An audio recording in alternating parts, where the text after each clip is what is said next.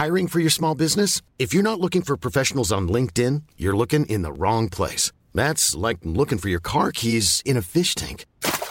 LinkedIn helps you hire professionals you can't find anywhere else, even those who aren't actively searching for a new job but might be open to the perfect role. In a given month, over 70% of LinkedIn users don't even visit other leading job sites. So start looking in the right place. With LinkedIn, you can hire professionals like a professional. Post your free job on linkedin.com/people today. Te lo cuento. Tu dosis diaria de noticias. Hola, soy Pau Mendieta y aquí te va tu dosis diaria de noticias. ¿Te lo cuenta? Te lo cuento. Lástima Margarita. El Tribunal Electoral batió el registro de México Libre, la organización de Felipe Calderón y Margarita Zavala, como partido político. Breve recap.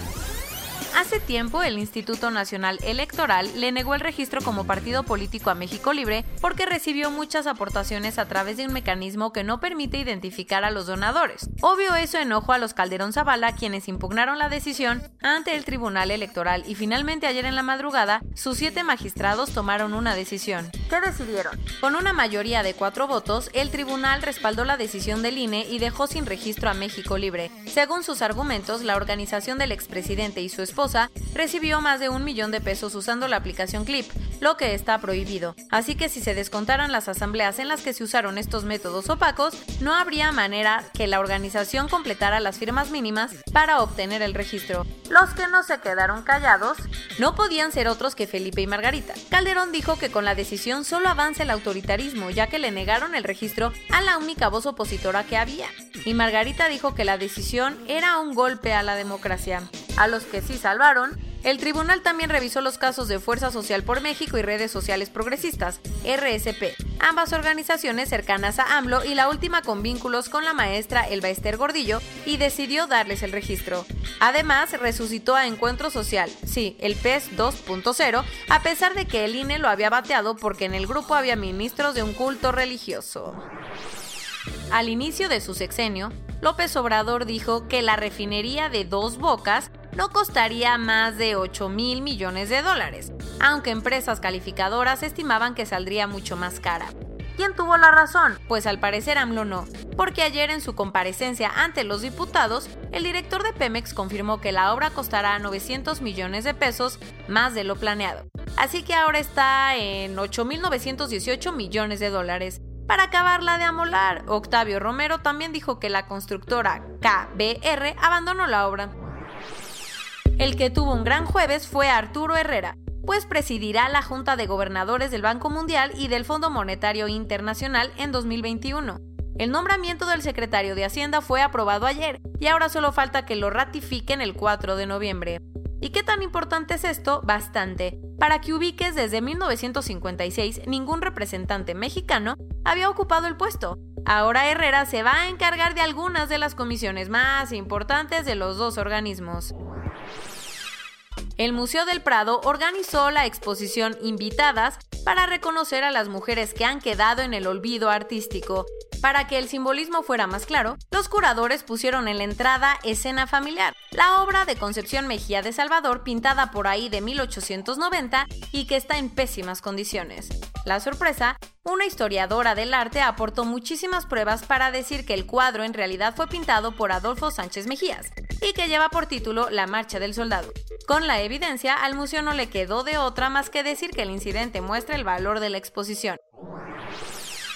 Al parecer, el envenenamiento del opositor ruso Alexei Navalny puso furioso a más de uno, al punto que sin pensarlo 2 veces, la Unión Europea y el Reino Unido le pusieron sanciones a varios funcionarios rusos después de que se comprobara que Navalny fue envenenado con Novichok. Londres y Bruselas sancionaron a 6 oficiales del Kremlin y a un centro de investigación científica del gobierno de Putin. ¿Cómo respondió Moscú? Dijo que la decisión es un paso deliberado y hostil y que las cosas no se van a quedar así. Y hablando de Rusia, en Suecia cada vez están más preocupados por las intenciones geopolíticas de Vladimir Putin. Con eso en mente, el ministro de Defensa confirmó ayer que su país incrementará en 40% su gasto militar durante los próximos 5 años y que duplicará el número de personas que une a sus fuerzas armadas. Y no creas que la decisión es tan descabellada, porque Moscú cada vez tiene más confianza por el Báltico y Suecia no es parte de la OTAN, por lo que en caso de un conflicto se tendría que rascar con sus propias uñas. Corona News Global en el mundo. A nivel global ya hay más de 38.823.000 casos y hasta ayer en la noche al menos 1.096.000 personas habían muerto. Y en México, 834.910 personas se han enfermado de COVID-19 y desafortunadamente 85.285 han muerto. La Organización Mundial de la Salud dijo que aunque la vacuna esté lista el próximo año, las personas jóvenes y sanas tendrán que esperar hasta el 2022 para ponérsela. La segunda ola de contagios en Europa podría ser mucho peor que la primera. ¿Qué tanto? La OMS advirtió que los casos diarios podrían ser hasta 5 veces superiores a los vistos en abril. Según un nuevo estudio francés, el 30% de los bebés que nacen con COVID-19 se infectan antes o durante el parto.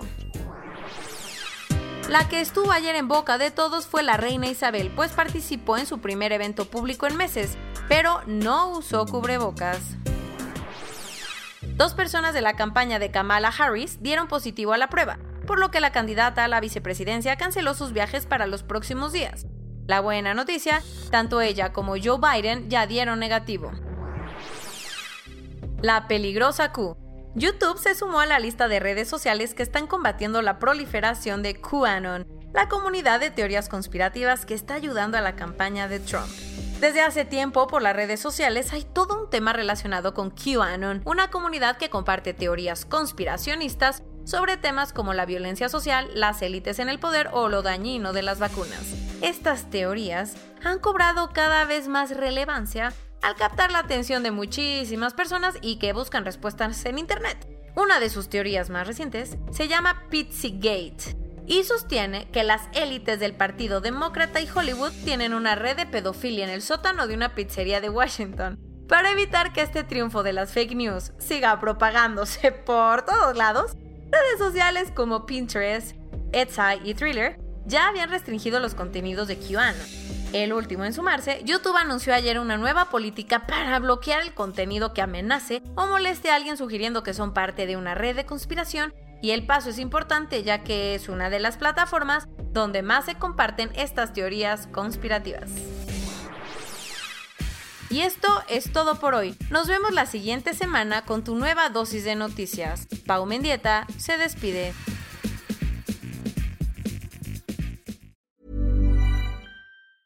Hey, folks, I'm Mark Maron from the WTF Podcast, and this episode is brought to you by Kleenex Ultra Soft Tissues, your ally to help tackle your allergy symptoms this season. I love the change of seasons, but nobody loves pollen and all those other things floating in the air that make you sneeze during this nice weather. Kleenex Ultra Soft Tissues are hypoallergenic and allergist approved, so fight back against watery eyes and runny noses without worrying about irritating your skin. For this allergy season, grab Kleenex and face allergies head on.